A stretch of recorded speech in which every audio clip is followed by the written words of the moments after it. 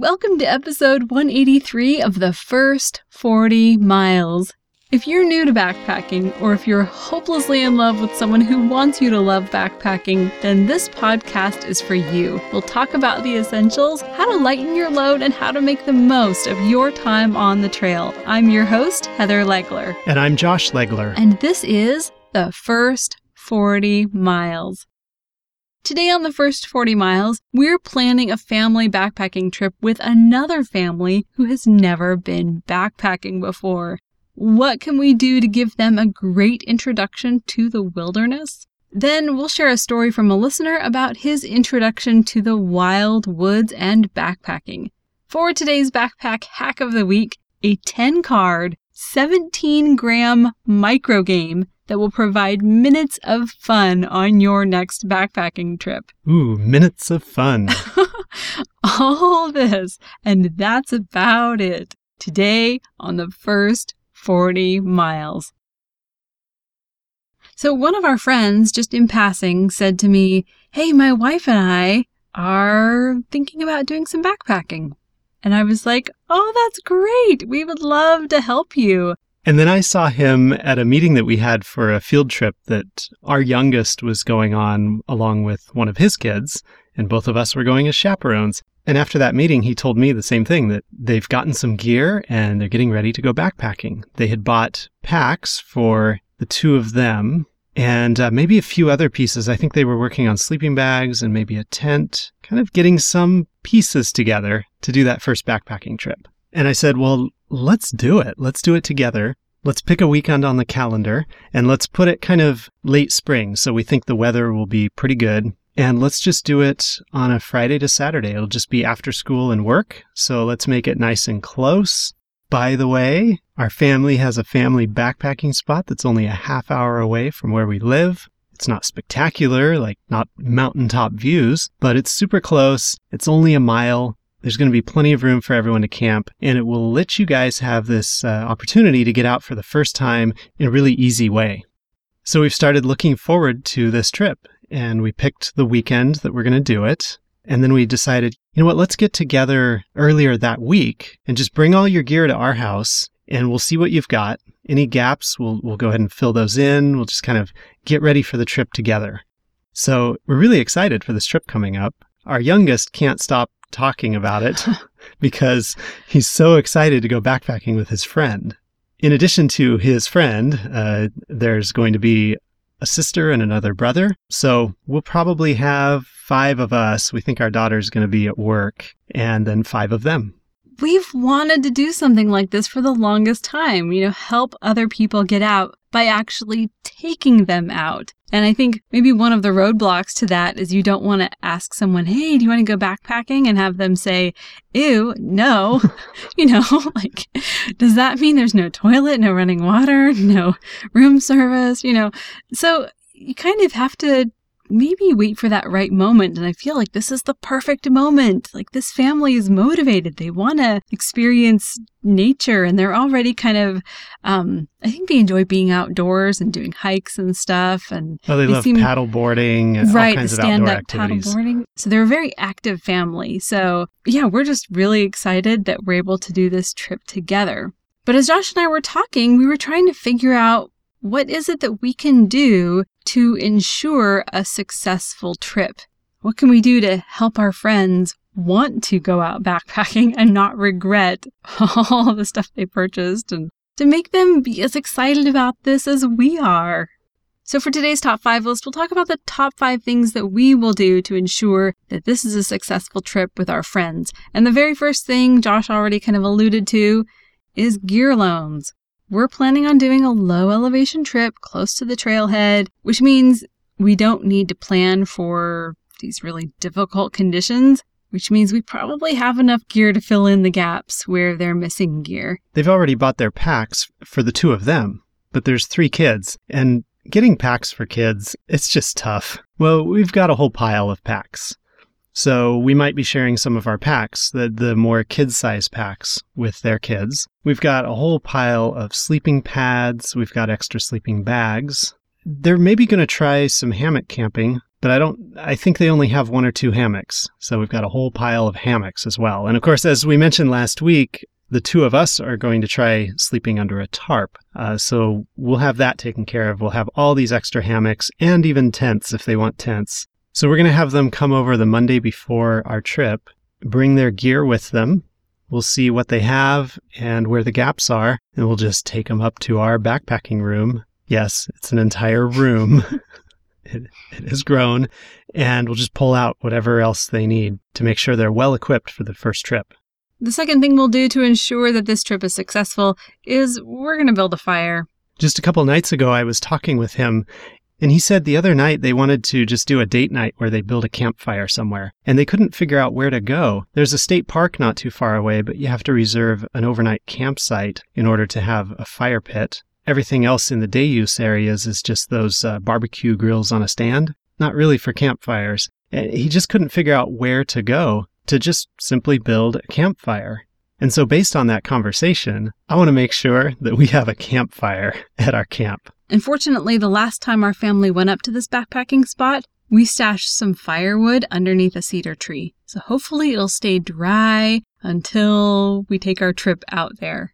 And I'm guessing that most likely we'll use the fire to cook food or to heat up food. Because even though it makes a mess all over the pots and everything, I think it's really fun just to use the fire and kind of be backwoodsmen for a while. And I think the kids will get a kick out of it too. Which leads us to the third thing that we want to do to ensure a successful trip, and that is to have memorable food. What better way to have memorable food than have a memorable cooking method for that food? Yeah, so I found out that the mom is gluten-free, but there are no other allergies among anyone else in the family. So I think we'll do something like a really hearty black bean chili, which seems to appeal to everyone, and some corn chips, and maybe I'll even bring up some fresh fruit because it's just an overnight backpacking trip. We can kind of play around a little bit with the calorie density, I guess. And then I think I'll also bring some just after dinner food, not all dessert, but just stuff that people can roast over the fire. Like last time we went up to our backpacking spot, we roasted dough on a stick, which was ridiculous amounts of fun. It was so delicious. It just seems like it wouldn't be that exciting, but when you start to see the dough brown and you can smell that biscuity flavor, it's just so good, and it cooks fairly quickly. We also roasted little smokies on a stick. They look like little baby hot dogs. They were so cute. And then we even roasted some old-fashioned donut holes, which was a regrettable mistake, I think. I also tried roasting a cookie. They were these chocolate-covered cookies. It was horrible. Imagine taking a cookie and mixing it with smoke flavor. And it was just awful. Like bacon and chocolate did not go well. No. But, and of course we'll have a big bag of marshmallows and keep that going all night. But yeah, just the gathering around the fire, that cooking food communally, I think that'll be a lot of fun with our friends. The number 4 thing that we're going to do to ensure a successful trip with our friends is we're going to underwhelm them. The hike that we picked is not breathtaking. It's beautiful once you kind of get into the woods, but the first quarter mile is pretty trashy, literally. Like shotgun shells, bullet casings. I think they hauled off all the mattresses last year, but it's not a very beautiful forest welcome. Yeah, when you first get to the trailhead, you're like, ooh, is this safe? It's that trashy. And then after you get past that first quarter mile, it's okay. And it gets back to normal, beautiful woods. But this, I think, is the riskiest part of our plan for this trip. We're taking them to a place that's very close to home, short hike, easy to do, but it's not spectacular on the scale of backpacking spectacularity. This is not a mountaintop experience or alpine or beautiful mountain lake. It's just a walk through the woods. And so there is the chance that they could go on this trip and be like, okay, yeah, we put stuff on our back and we walked.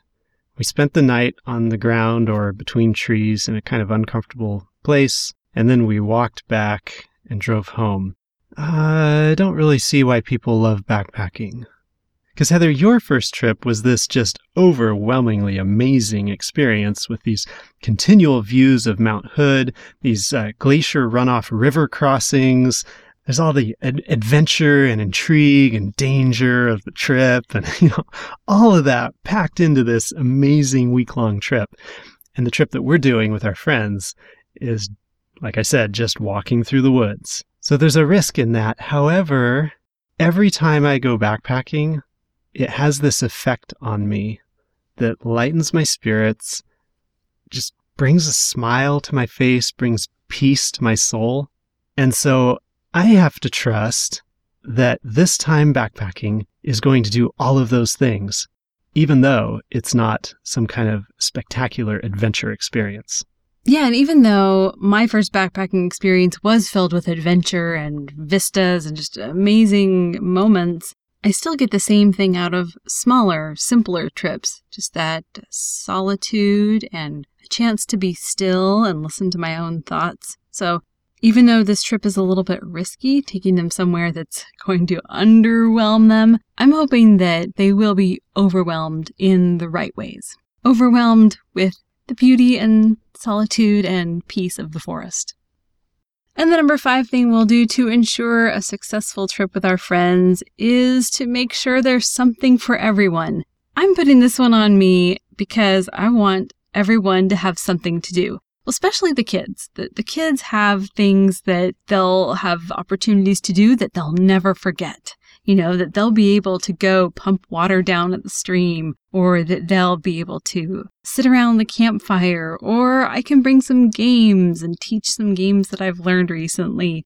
We'll have plenty of food, but I want there to always be something for everyone. And I know that's kind of maybe an unrealistic goal, but I'm going to try really hard. It means having something for the 7-year-olds, something for the 2 10-year-olds, plus something for the 12, 13, and 15-year-old. That's quite a range. Well, and then there's the adults. Which we can all just sit around and chat. We're easy to That's entertain. Easy. Yeah.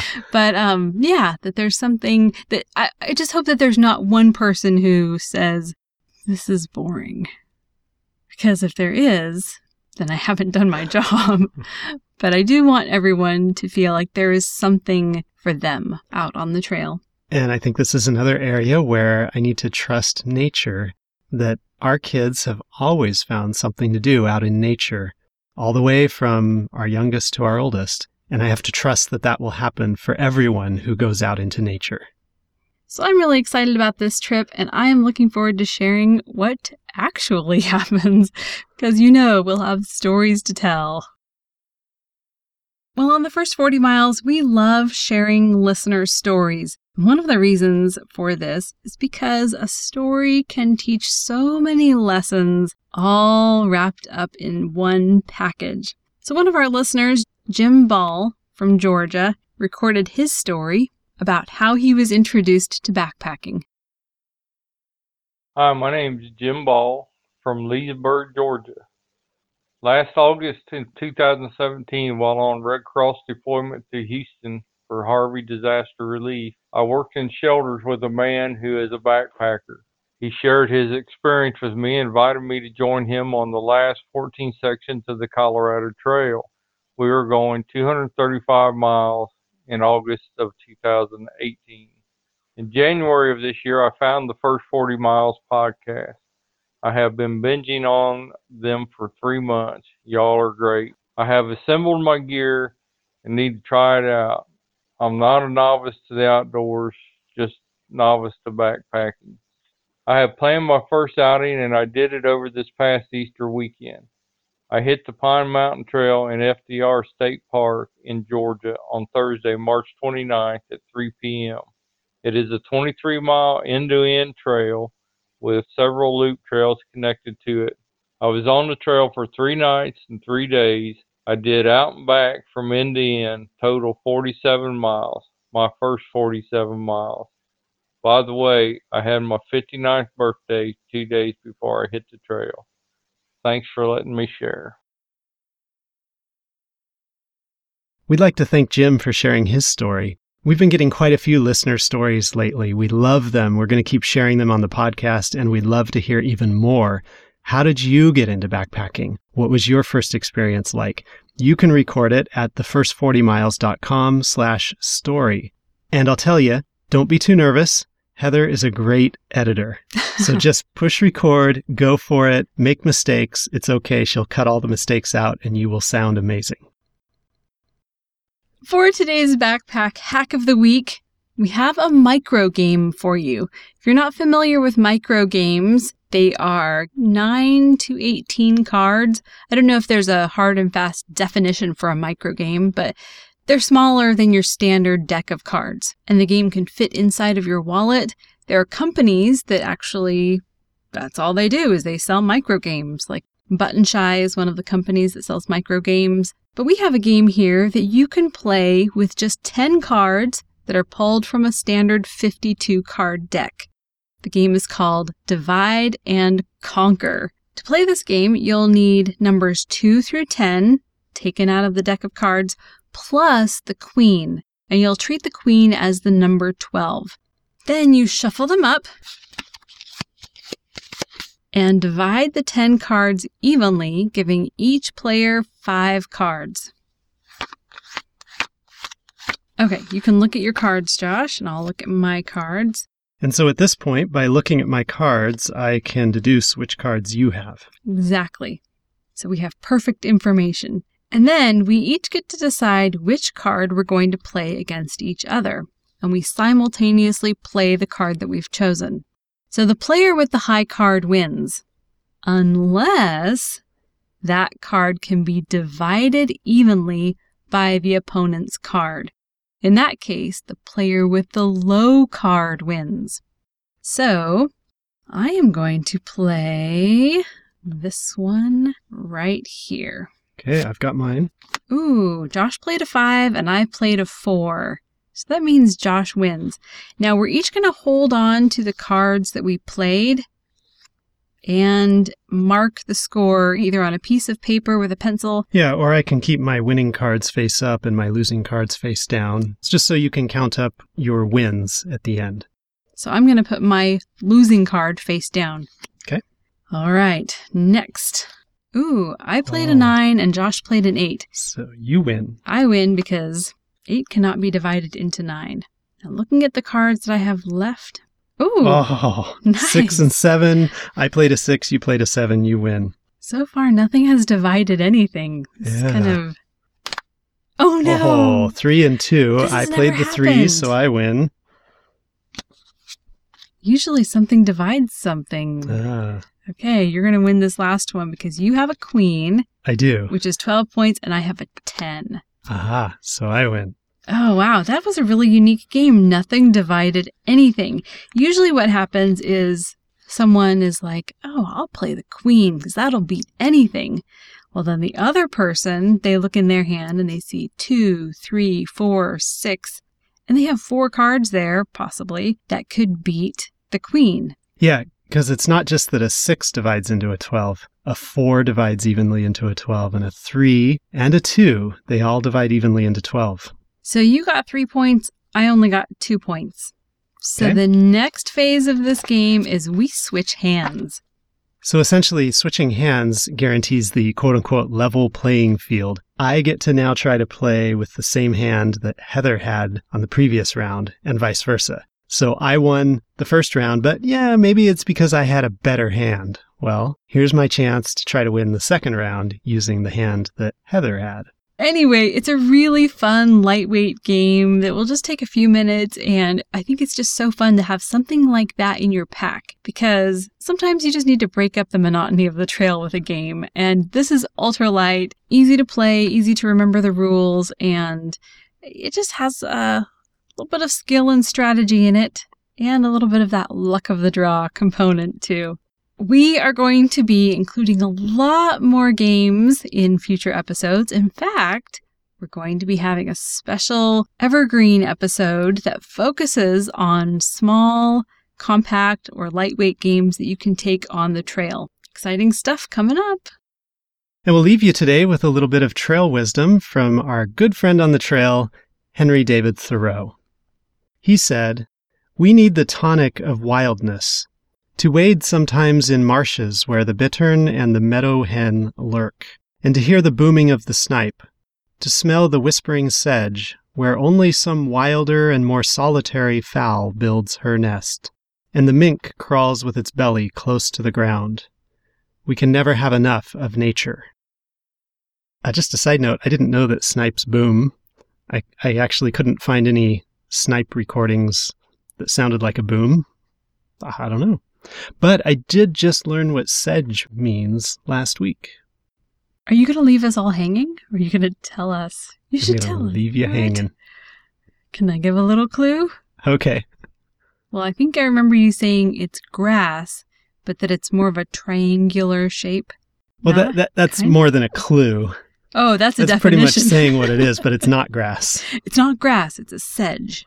Sedge is a plant that looks a lot like grass, but it's classified differently. And the usual way you can tell the difference is that grasses usually have flat blades, and sedges have blades that are kind of triangular. They have a fold or crease in them. And oftentimes sedges will have other elements of the number 3. So they might have blades that come out at, what's 360 divided by 3? Anyway, at angles. 120? Yeah, at 120 degree angles from each other.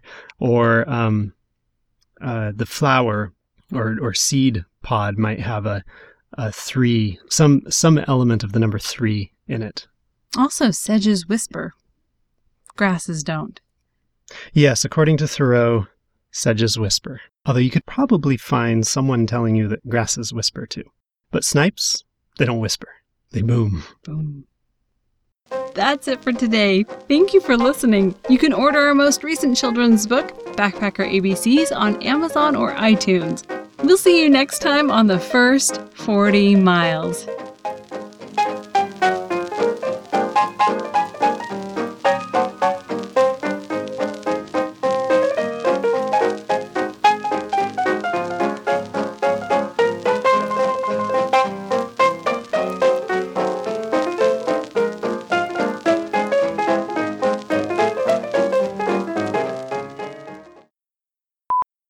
I lost again.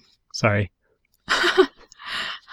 How could I lose twice? I thought this was supposed to be fair. What?